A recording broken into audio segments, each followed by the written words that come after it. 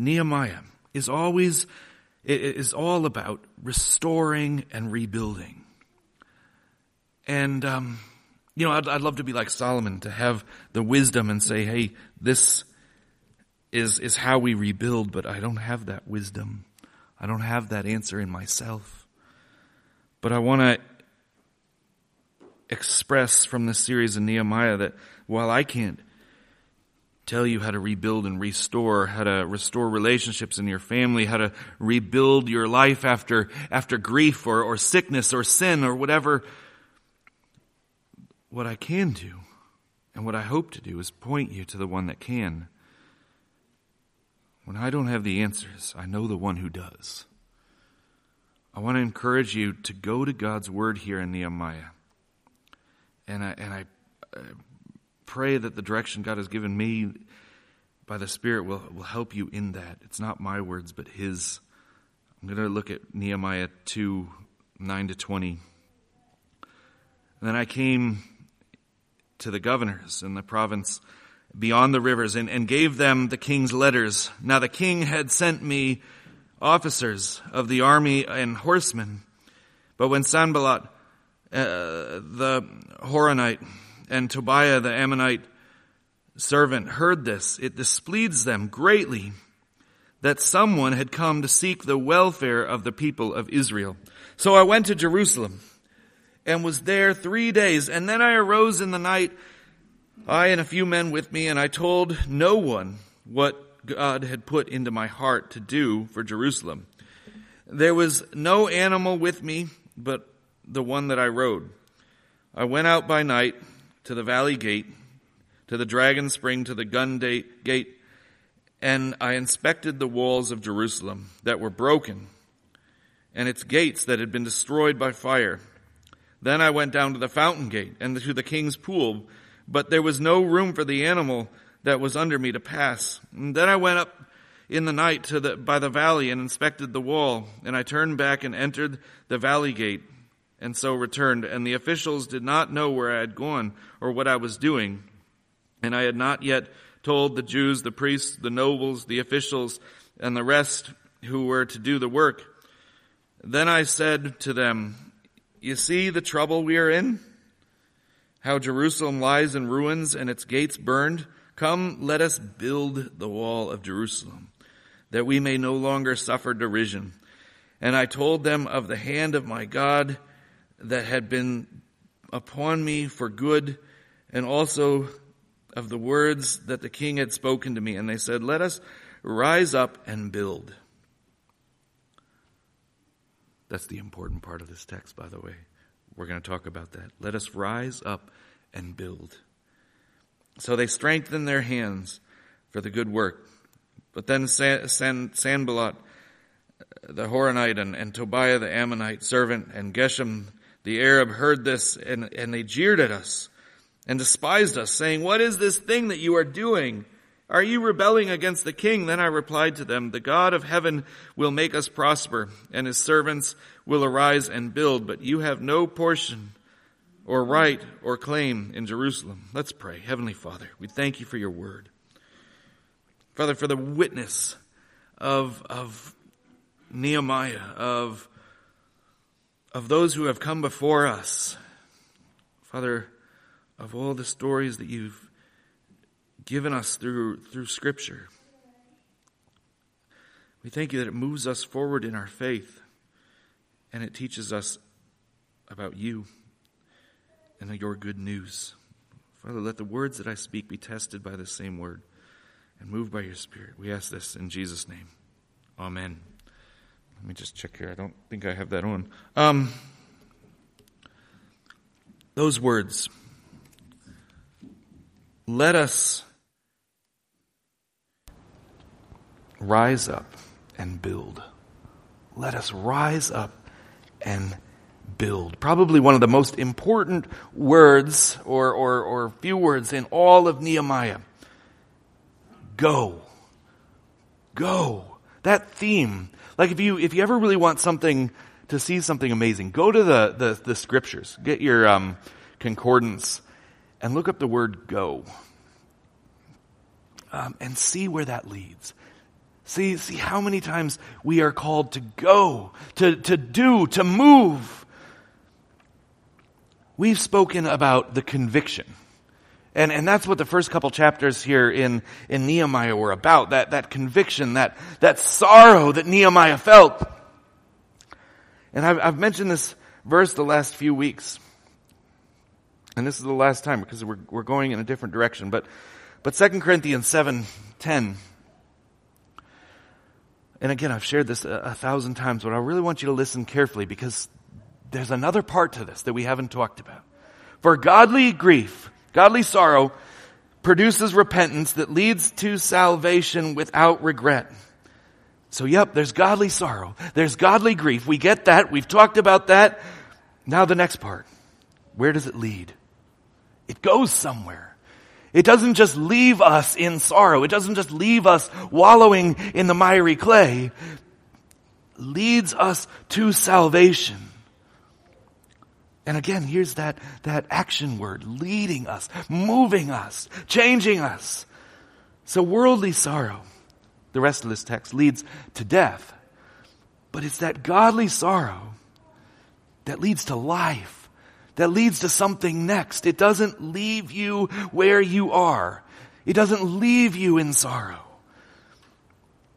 Lead, move, go forward.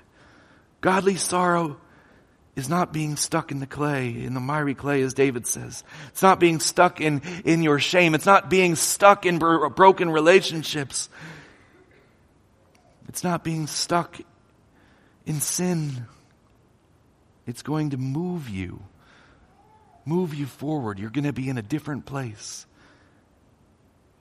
So Nehemiah, he looked at the walls and he didn't just stand there. And we know last week and the week before he had this sorrow, so much so that the king said, "What is wrong with you? Why are you so sad?" He didn't stay that way. That was an important step. He needed that to understand what was going on, but he didn't stay that way. He was upset about the state of things and he moved forward. He didn't just wallow in what was wrong, but he saw a hope for what was right.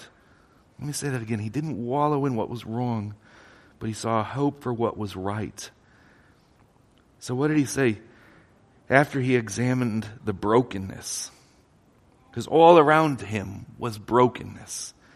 Things that needed to be restored. He said, "Let us rise up and build." He didn't go and say, "Oh, this is so terrible." You know those other guys, those all the ites. There are too many to list. But those other guys, they look what they did to our city. Look what they keep doing. You know, they're making fun of us. It's their fault. No, he didn't even focus on that. All he said was, "Let us rise up and build." You get that? Nehemiah looked at the brokenness. And his response was to say, "Let us rise up and build." How's that for application? When we look at our own life and we see that brokenness, when we look at our relationship with Jesus, and we feel that there's something not strong there, there's something that needs to move forward, what do we say? Let us rise up and build. Our relationships, our home, our whatever it might be. When we see that brokenness, we don't just stand there and wallow in the brokenness. We don't just get angry at everything around us in the brokenness. We don't just cry out about how upset we are. We say, "Let us rise up and build."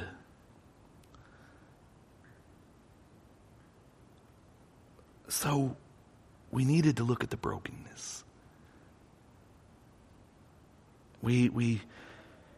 We've talked about that a lot, and I talk about that a lot.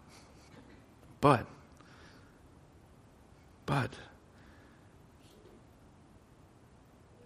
there's a time when God leads us out of that for a hope for restoration. So what did he do? He examined the walls. The first step was saying, "Hey, let's stand up and build." But we got to know what we're rebuilding, right? So he examined the walls. Verse 11 to 15 So I went to Jerusalem, and I was there 3 days. Then I arose in the night, I and a few men with me, and I told no one what my God had put into my heart to do for Jerusalem.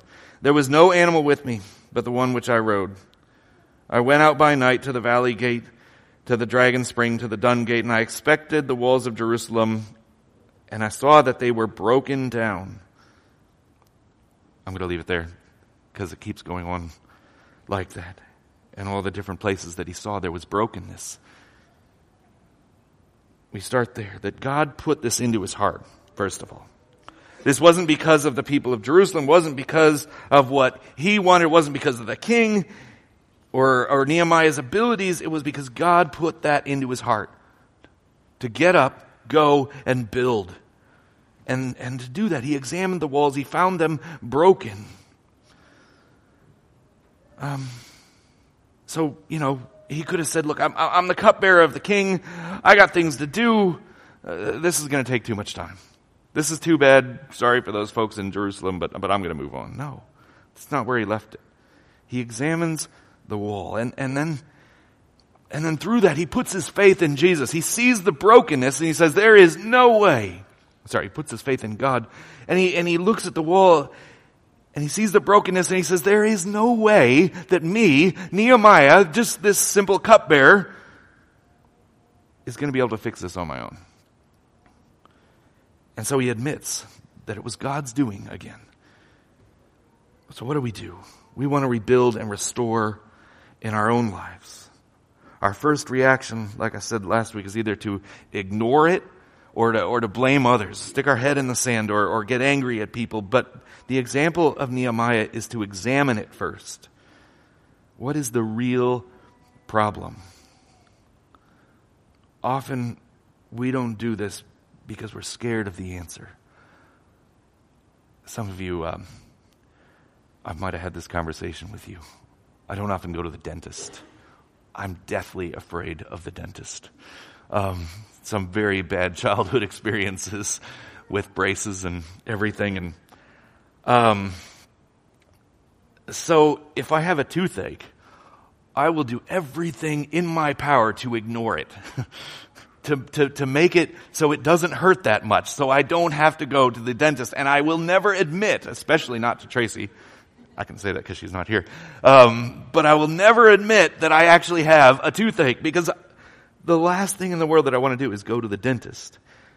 If I actually had that examined when that happens, I probably should have.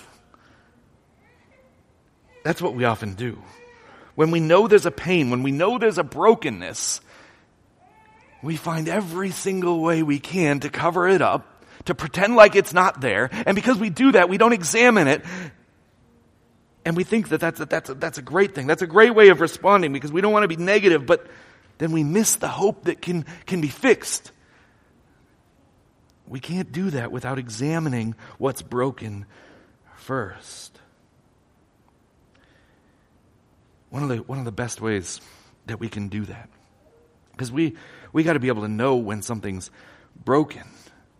We have a standard to know when something is right, to know when something is going well. This is our standard. So we compare those areas of our life to the Word of God, and we can see if something is broken.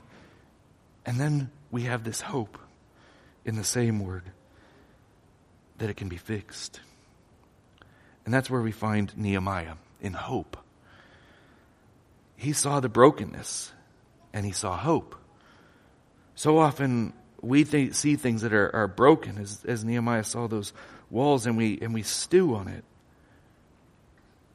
But we never move forward. But Nehemiah saw hope, and he said, let us rise and build. Again, we see these things in our life that aren't working. But do we ever do something different to change that? Faith in Jesus is never about sitting, as I've said often.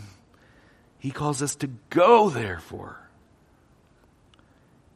You got a broken relationship in your life. Go, therefore. Right?